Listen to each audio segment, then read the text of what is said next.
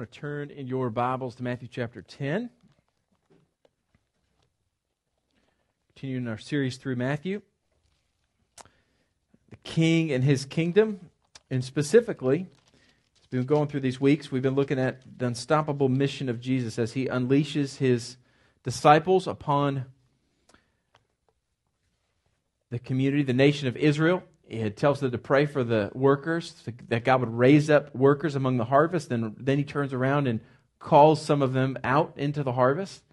And then He gives them some challenges. Last week we talked about how the mission of Jesus will not be unopposed. It will be opposed. There will be persecution. It will not be easy.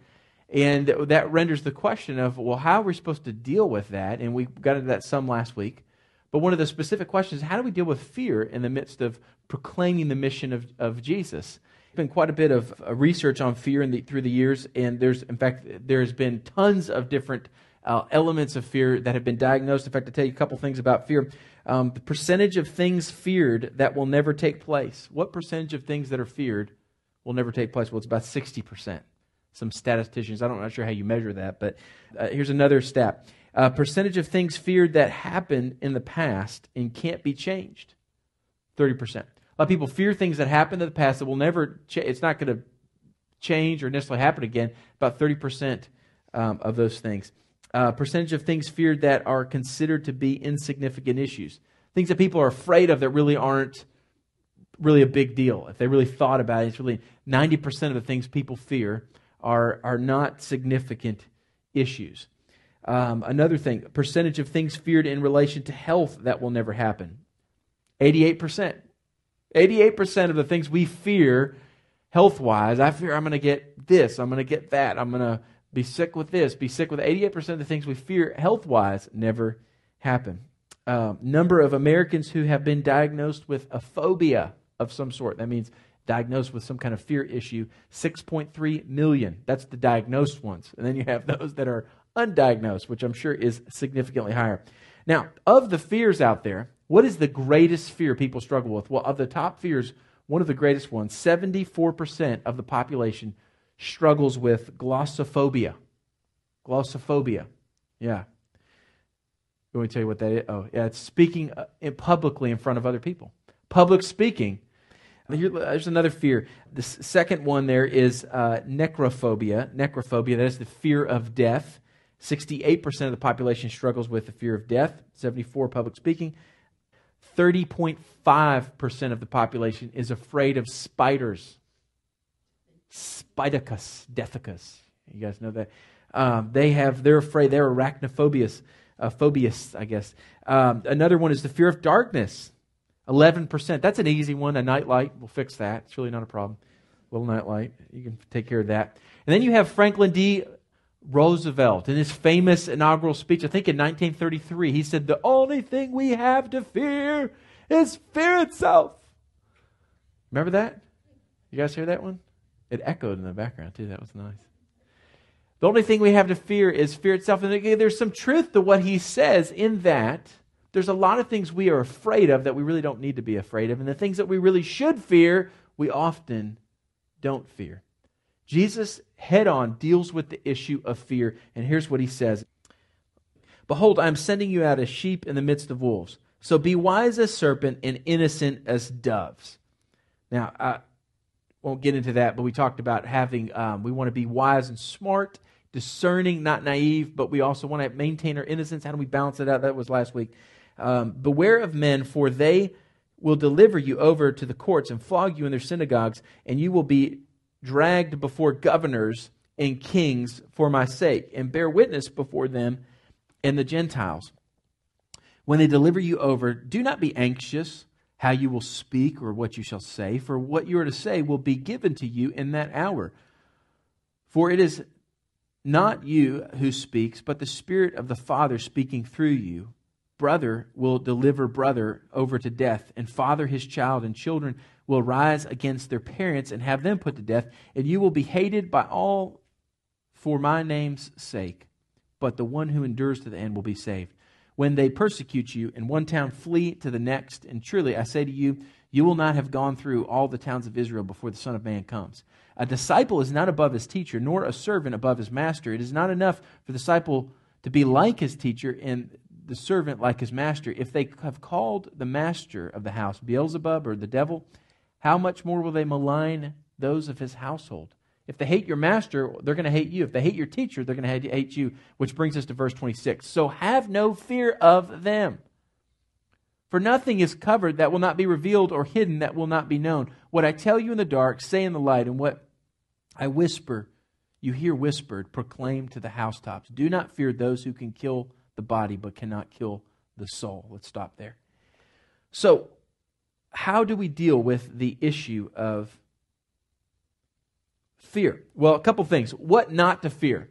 What not to fear? We'll talk about this a little more in detail in a moment. But what not to fear? Simply put, don't fear people. That's what he's saying. The wolves that try to devour you, the people that try to kill you and can kill you. He says, don't fear those who can kill your body. Well, it seems like that would be something legitimate, worth being afraid of, right? But Jesus says, don't fear those who can kill your body. What not to fear? Don't fear people. So have no fear of them, for nothing is covered that will not be revealed, or hidden that will not be made known. So why should we not fear them? What not to fear people? Why not to fear them? Why not fear them? Well, because nothing is hidden that will not be made known. And that word known is what's called a theological passive verb, which means that God is the one who will reveal all.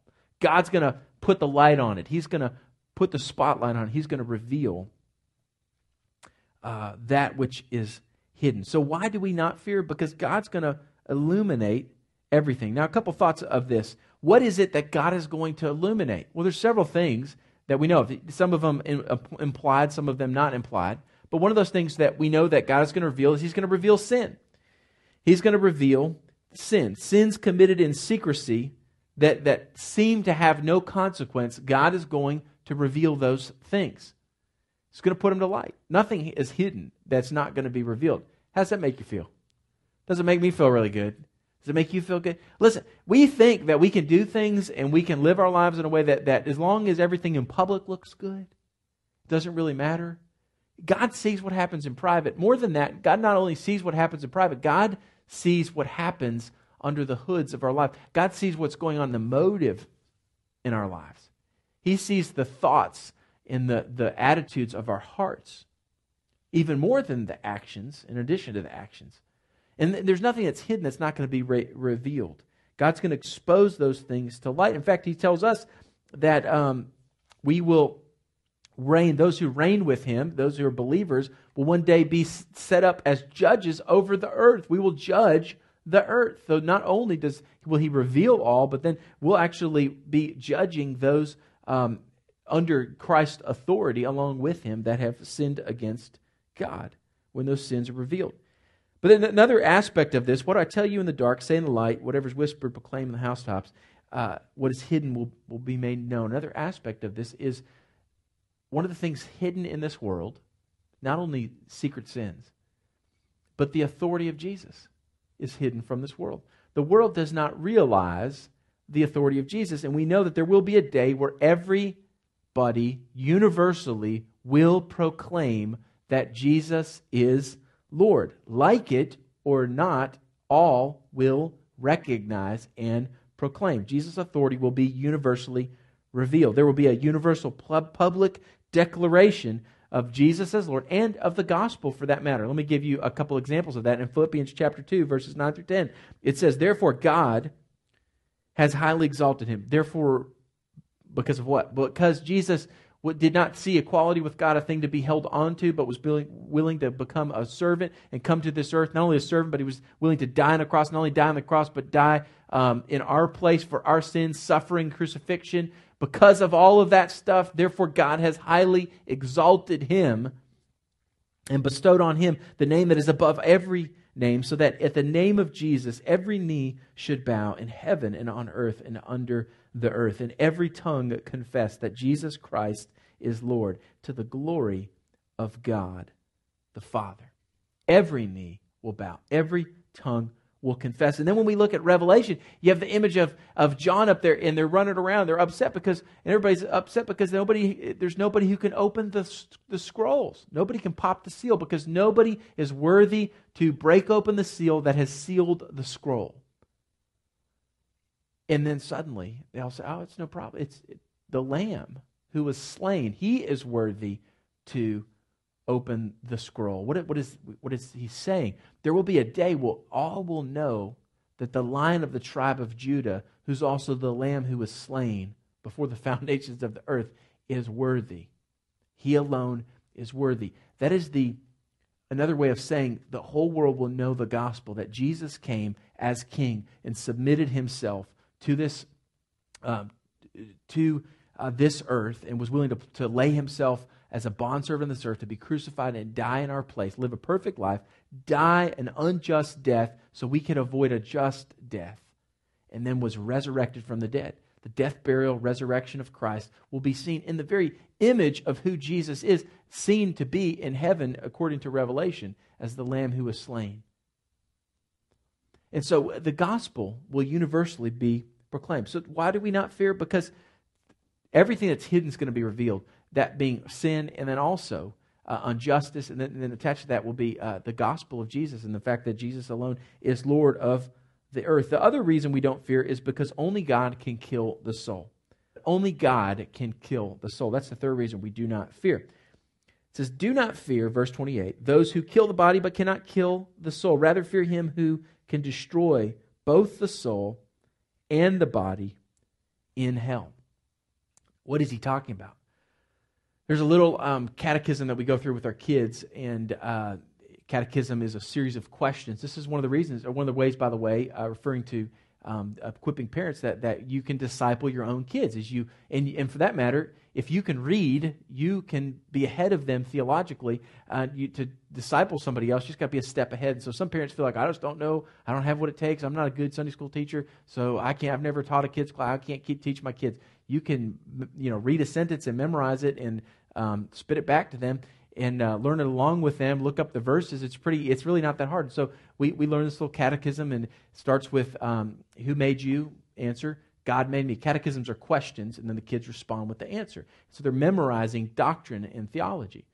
Who made you? God made me. Why did God make? What else did God make? God made all things. Why did God make you in all things? For his own glory. Well, how can we glorify God? By loving him and doing what he commands. Who are our first parents? We eventually get down to that question. Adam and Eve. Where did Adam and Eve come from? God made the body of Adam from the ground, and God took the body of Adam from the side of... God took the body of Eve from the side of the ribs of Adam, because one of our kids would always say the wrist of Adam. And I'll be like, no, not the wrist, the ribs. So, but then we say, what does Adam and Eve have? Is they had a body as well as a soul. Do we have a body as well as a soul? Yes, we have a body as well as a soul. It's helping our kids understand that you're not just what you see is not you. This is very helpful, because there was a time we went to a funeral. I was doing a funeral for a friend, grandparents, and a couple of my kids were there. Peyton and Luke were there, and Janet was helping watch this other family's toddler, and so they saw the friend's grandmother in the casket, and of course a lot of questions came from that. What's going on there? All these different things. And so we were able to help our kids understand, not that they completely understand the concept of the soul, but in that little moment, they understood that there's a body. That's the body, but that's not the soul. There's a body as well as a soul. And remember, we learned that we have a body as well as a soul that will never die. Her soul's not there. Her soul's with the Lord. And that's what Jesus is referring to here. Let me give you some scripture behind this. Luke 23:43. He said, truly I say to you, to the thief on the cross, today you will be with me in paradise. 2 Corinthians 5:1-10. For we know that if the tent that is our earthly home is destroyed, we have a building from God, a house not made with hands, eternal in the heavens. For in this tent we groan, longing to be put on a heavenly dwelling. If indeed by putting it on, we may be found naked. For while we are still in this tent, we groan, being burdened. Because our tent, sometimes as you get older, you'll know, if you don't already, that the tent is it creaks. The doors creak a little. The zipper doesn't work as good, right? The poles are a little crooked now, and everything. we groan. Okay, the older you get, the more you're going to groan. Some of you younger bucks, you like your tent, and you're like, well, I got a great tent. I feel great. Yeah, well, you just wait 5 years, and you won't even be able to see. 4, while we are still in this tent, we groan, being burdened, not that we would be unclothed, but that we would be further clothed, so that what is mortal may be swallowed up by life. A new body. He who has prepared us for this very thing is God, who has given us His Spirit as a guarantee. So we are always of good courage. We know that while we are at home in this body, we are away from the Lord, for we walk by faith, not by sight. Yes, we are of good courage, and we would rather be away from the body and at home with the Lord. In other words, we'd rather get rid of this tent and have the heavenly tent. So whether we are at home on earth or away in heaven, we make it our aim to please Him. So whether I'm in heaven or I'm here, I want to live the same way. Think about that concept. What if we lived in a way that whether I'm in heaven or I'm on earth, I would be doing the same thing? What are you going to be doing in heaven? We're going to be praising God and basking in the glory and the radiance of Christ. Why can't we do that now? Why can't we do that now? That was Paul's passion, was whether I'm with this tent that's breaking down or the heavenly tent. It doesn't really matter. Either way, I want to be doing the same thing. Make it my aim to please God. For we must all appear before the judgment seat of Christ. Then again, once again, it's important how we live our lives, so that each one of us may receive what is due for what he has done in this body, whether good and evil. Now, let me give you a quick little thought on that. You're saying, well, I thought when I repent of my sins, I put my trust in Jesus, is going to take everything away. Oh, you will still be held accountable for the way you lived your life, even as a believer. Not to the point where the fact that you are not perfect is going to send you to hell. God has justified you. He's removed your sins as far as the east is from the west. The debt of your sins is gone. But what you have done with your life from that point forward, God's going to ask you, what have you done? I've forgiven you. I've removed your sins. I gave you my Spirit. So what have you done for the kingdom? I left you there for a reason. You ever thought about that? When we do baptism, what we ought to do, I've always talked about, we ought to just hold people under and just send them on to glory. I mean, because is it better to live on this earth or better to be in heaven? Which is better? Heaven, we would say, right? And if we're not going to do anything with the days that God has given us on this earth, then why don't we just go to heaven? If all we're going to do is eat at buffets and sing songs and have happy church time, and we're not going to really do anything to engage the losses of the community, then let's just go to glory. Why deal with this earth if we're not going to be faithful to be about the unstoppable mission of Jesus? Why don't we just dunk people and send them to glory? You guys are going, I thought Methodist would be I think sprinkling would be better. I'm a little afraid of this guy. Kidding. I've never lost anybody in baptism. They've all come up alive. All right. So, but important things to think about. So, for we are all appear before the judgment seat of Christ, and we'll receive what is due, whether good or evil, for what we've done in this body. Philippians chapter 5, verse 22 and 24 says, "For if I am to live in the flesh, that means fruitful labor for me. Yet, which will I choose? I cannot tell you. I am hard pressed between the two." So he has this dilemma: the body or the spirit. Do I have to be in the tent, physical tent, or can I be with the presence of the Lord? My desire is to depart and be with Christ, for that is far better. But to remain in the flesh is more necessary on your account. What is he saying? He's saying that he would rather be absent from the body and to be in the presence of the Lord. But it's more necessary that as long as he is wearing this body, that he's going to be faithful to God. Whose decision is it when God is done with your earthly tent, with your body, to send you home? It's God's decision. God can allow, it could be sickness, it could be car crash. Ultimately, we don't know what's going to happen to us. We don't know. God can allow sin, for that matter, somebody to come and you could die. Somebody could kill you for the purposes of the kingdom of God, or for some dumb reason. Who knows? But don't fear that. Fear him who can kill your soul. Fear God. You have a body as well as a soul, and the body, though it's not. The older you get, the more you're like, this thing is worthless. I need a warranty on this body. I'm ready for the next body. And this earthly life becomes less of value, and you realize, man, the heavenly body and then the next life is a lot better. The goal of life is to die before you die. Man, if we could just die to self-preservation, if we could just die to fearing losing our bodies, if we can just die to fearing losing our health, we just die to that and live to the Christ who has secured my soul for eternity and rest in that, where the outlook of your life will be radically changed. That's why we don't need to fear. We don't need to fear because we know that we have surrendered ourselves to Christ. Now, what does he say about hell? Let me just say this briefly.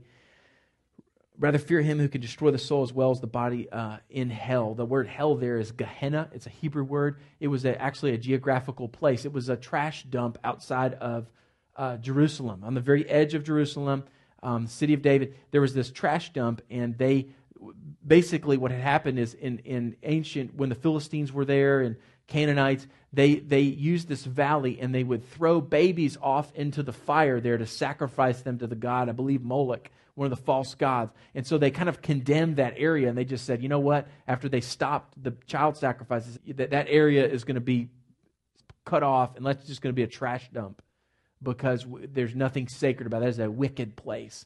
And so they would have this ever-burning fire going to consume the trash. And so there was always a fire burning to burn up whatever was dumped there. And it was the ever-burning fire. Any day of the week, you could look towards that side of Jerusalem and see smoke coming up, and that was the ever-burning fire. And Jesus often used that to describe hell. And in the Old Testament is often used to describe hell. Hell is a place called Gehenna. They're like Gehenna. It's the ever-burning, unquenchable fire.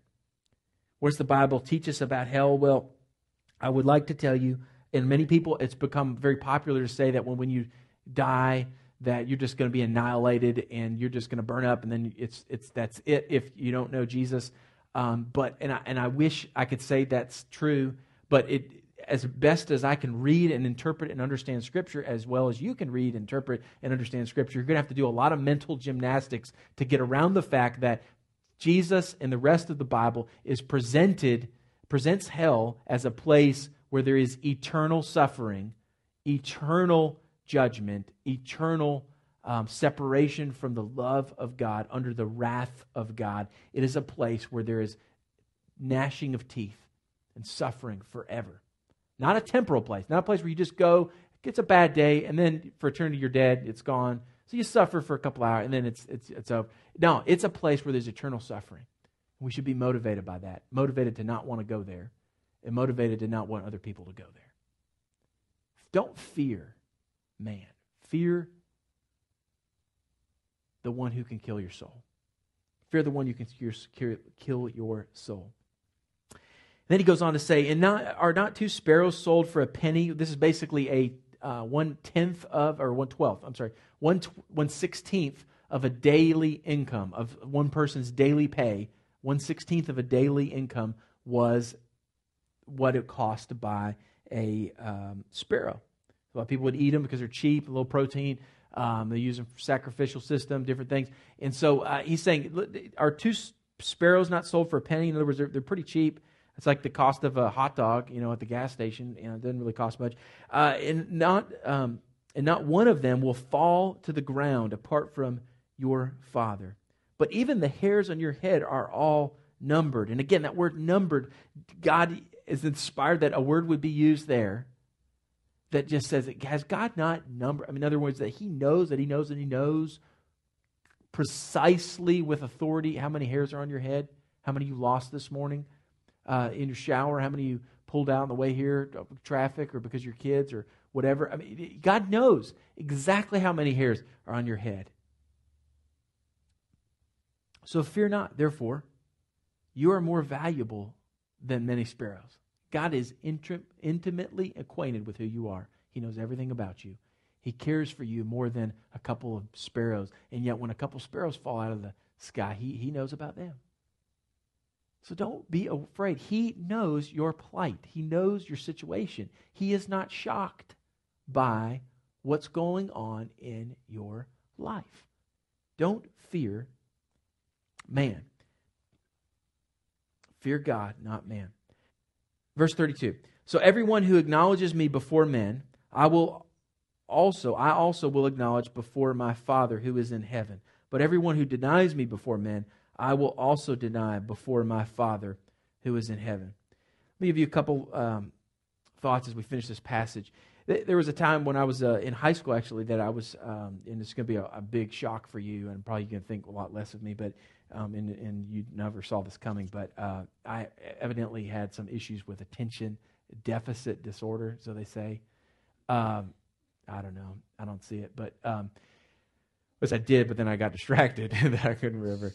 But anyways, so I went through some testing, and they had me do all these crazy things. I don't know if you've ever done any kind of testing like this, but it's pretty funny. But they had me draw a picture of my family, and little did I know they're psychoanalyzing me. I don't really know what's going on. So I'm drawing a picture of my family, and I happen to be wearing a green and black checkered flannel shirt and some hiking boots. And so I draw myself first because I'm thinking, okay, I draw my family, I'll start with me because I know what I'm wearing today and I know it. So I draw myself out, green shirt, whatever. And then I start going through the rest of my family. And as I get down the line, I'm running out of space on the paper.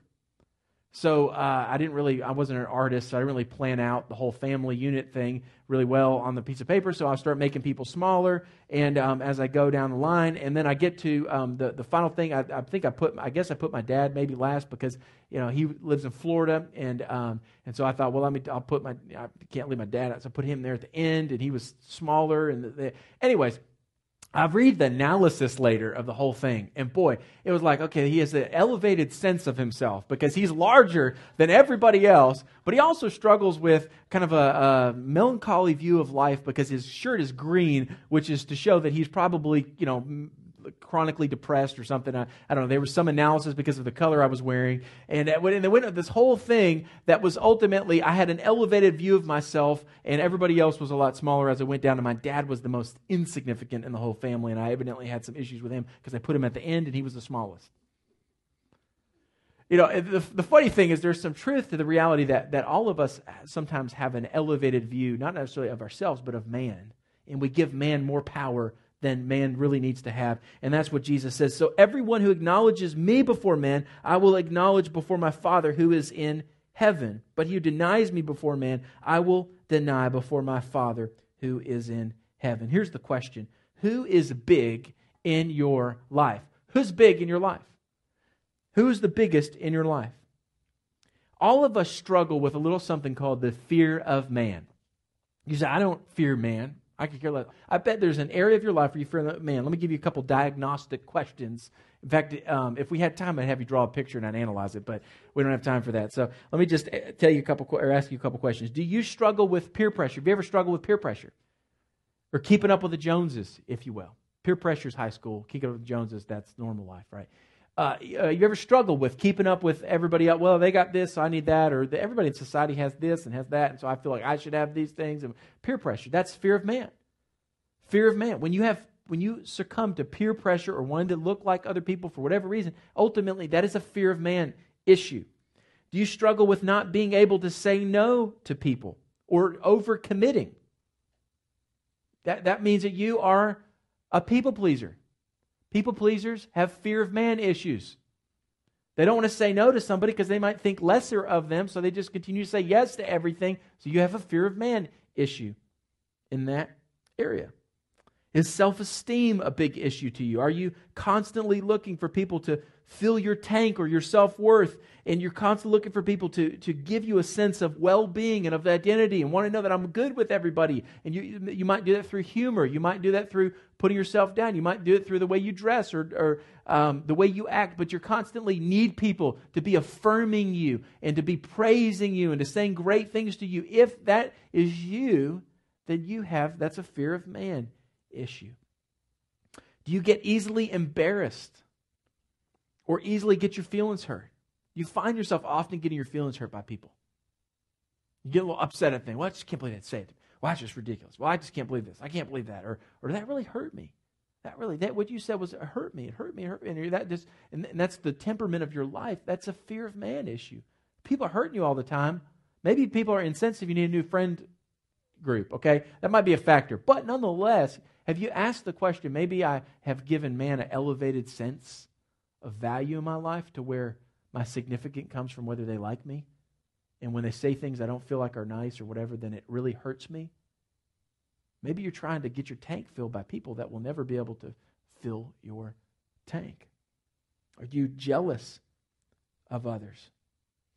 You struggle with jealousy of others. Are you controlled and affected by when other people have success in their life? That means that you're controlled by success and possessions. It's not fair. Everybody else has these things, and I don't have these things. It's not fair. They got this, and I didn't get this. They had that, and I didn't have that. Whatever it is, whether it's a relationship they got you didn't get, whether it's a promotion they got that you didn't get, whether it's a earthly thing that they got that you didn't get, whatever it is, if you're jealous, that means that people and things that have an elevated sense of worth in your value to where Jesus is not where he's supposed to be. If we desperately seek the approval of others, then we have fear of man issues.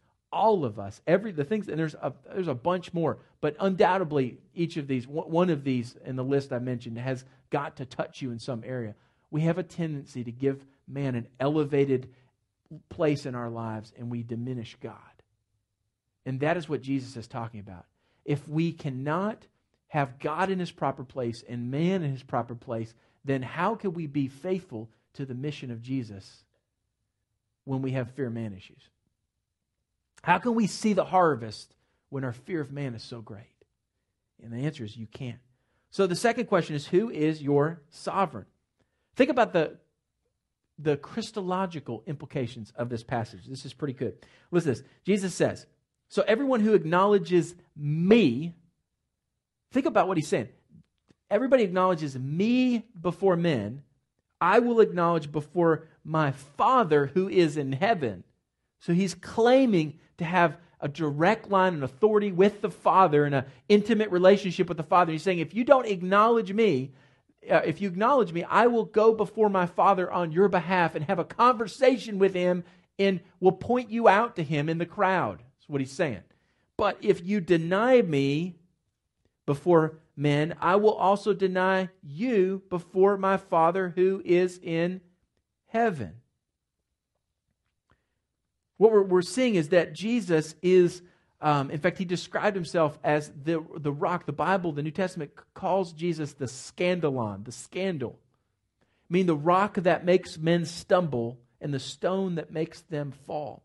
You cannot come across the person of Jesus and not trip.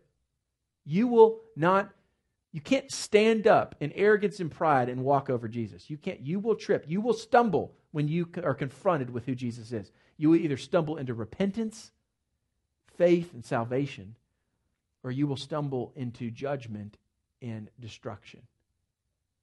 Either way, you can't come across Jesus and remain the same. So where is Jesus in your life?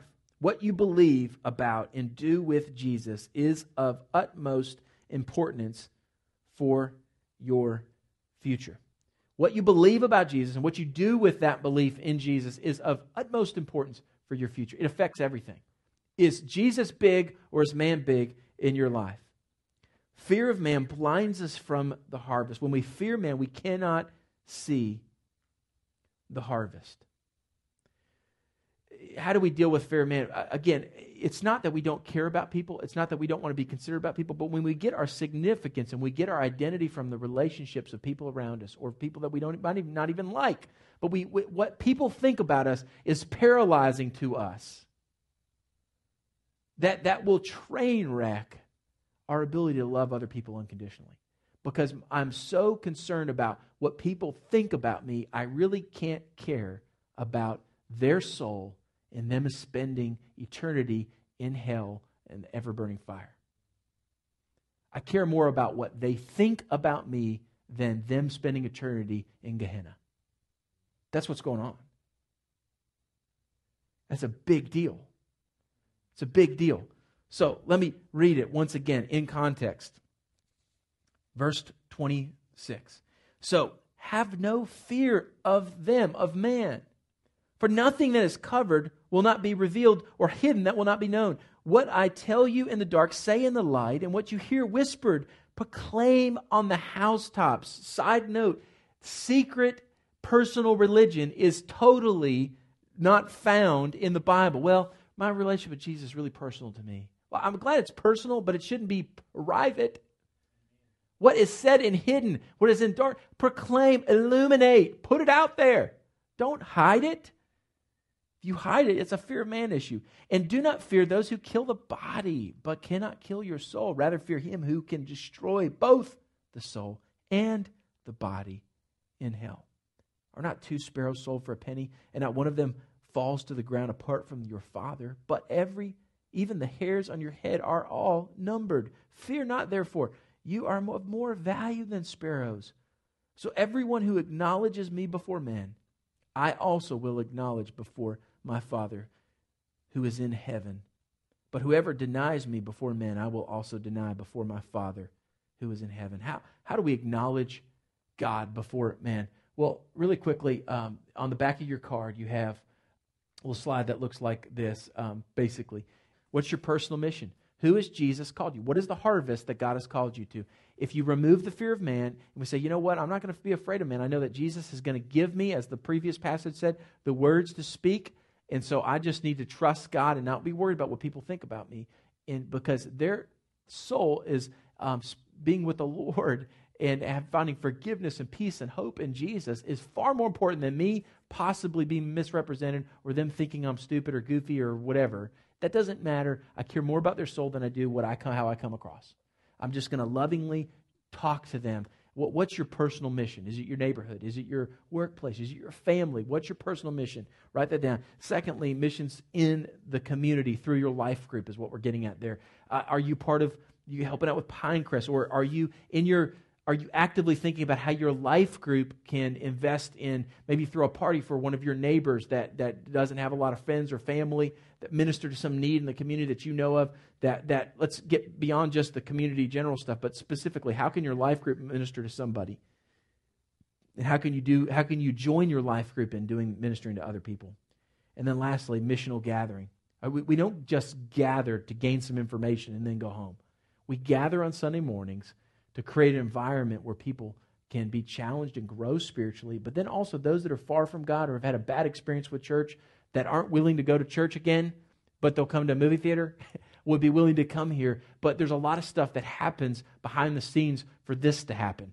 And so there's a lot of setup and tear down and ministry to children, and there's always, every given Sunday, there's probably 12 to 15 people and kids out in the lobby that are taking care of children and ministering and doing things. Is there a way that you can jump in and you can serve and you could be a part of and you be open to helping? Join us in that. But be about the harvest. Forget the fear of man. Forget worried about that. Let's get our unconditional need for love and acceptance and peace met through Christ, who alone can meet it, so that we will be free to see the needs of the world, because man is in his proper place and God is in his proper place. Let's pray.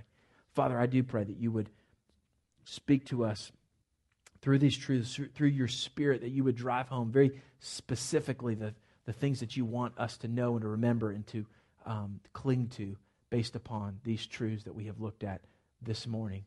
Father, I pray that we would not fear man. God, that you would help calibrate our hearts and our minds, that you would refocus our vision so that man would be where he belongs and that Jesus would be exalted and elevated and have first place, that he would be the center of our lives. In Jesus' name, to his glory, we pray.